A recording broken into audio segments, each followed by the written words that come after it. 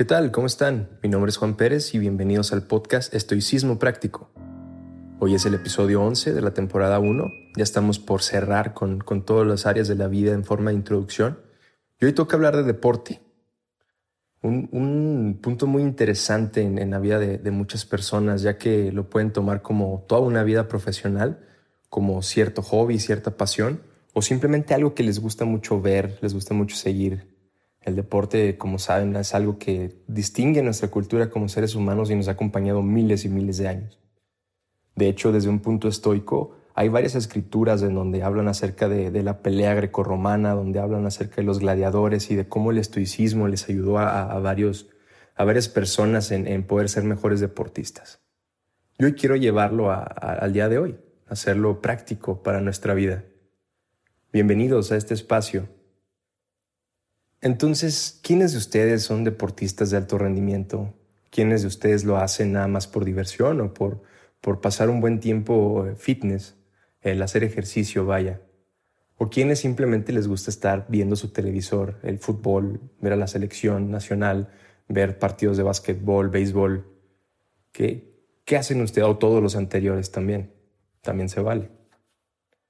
Me gusta mucho cómo hay atletas del día de hoy que usan de hecho el estoicismo como su base para poder ser mejor deportista. Y hoy quiero hablar del caso específico de Kawhi Leonard. Él es basquetbolista, ya ha ganado 2 campeonatos en diferentes equipos, ha sido MVP y es un jugador ejemplar. Mucha gente lo sigue porque lo llegan a comparar con Michael Jordan, lo llegan a comparar con los grandes jugadores por la posición, por cómo juega, por cómo se mueve. Pero hay algunas entrevistas en donde no dice directamente que él es un estoico, pero menciona las influencias estoicas y menciona cómo le ha ayudado el tener esta paz mental, esta tranquilidad y forma de ver las cosas. De hecho, él sigue manejando el mismo carro que tiene desde hace 20 años, sigue viviendo en el mismo departamento, es una persona que consideran muy modesta, muy humilde en ese sentido, y es una persona que se dedica a entrenar. No a la fiesta, no a andar de fanfarrón, no a andar haciendo otras cosas que no debe, sino simplemente meterse en su rol como jugador. Y eso lo demuestra en cada práctica, lo demuestra en cada juego. A muchas personas les causa mucha risa y se burlan de él, de cómo no tiene expresiones usualmente. Siempre carga la misma expresión y pase lo que pase, él está tranquilo. Y en una entrevista él mismo menciona pues que pasa lo que tiene que pasar. Él ya está entrenado, él ya está preparado, él ya sabe lo que tiene que hacer. Y si pasa alguna otra cosa es porque está fuera de su control y por ende no puede hacer nada. Eso es lo que se me hizo muy estoico de su parte. Y lo puedes ver cuando gana, lo puedes ver cuando pierde. Él siempre sigue con ese temple en donde sabe que hizo lo mejor que pudo hacer y con eso se queda. Entonces yo los invito a tomar este ejemplo y llevarlo en su vida, no solamente en el deporte, sino en general, que es lo que hemos estado platicando en toda esta temporada. Sin embargo, para ustedes que son deportistas, véanlo como una nueva forma de ver el juego, una nueva forma de ver el deporte.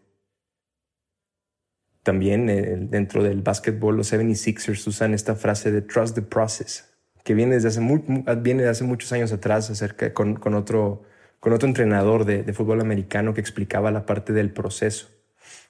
¿Y qué es esto del proceso?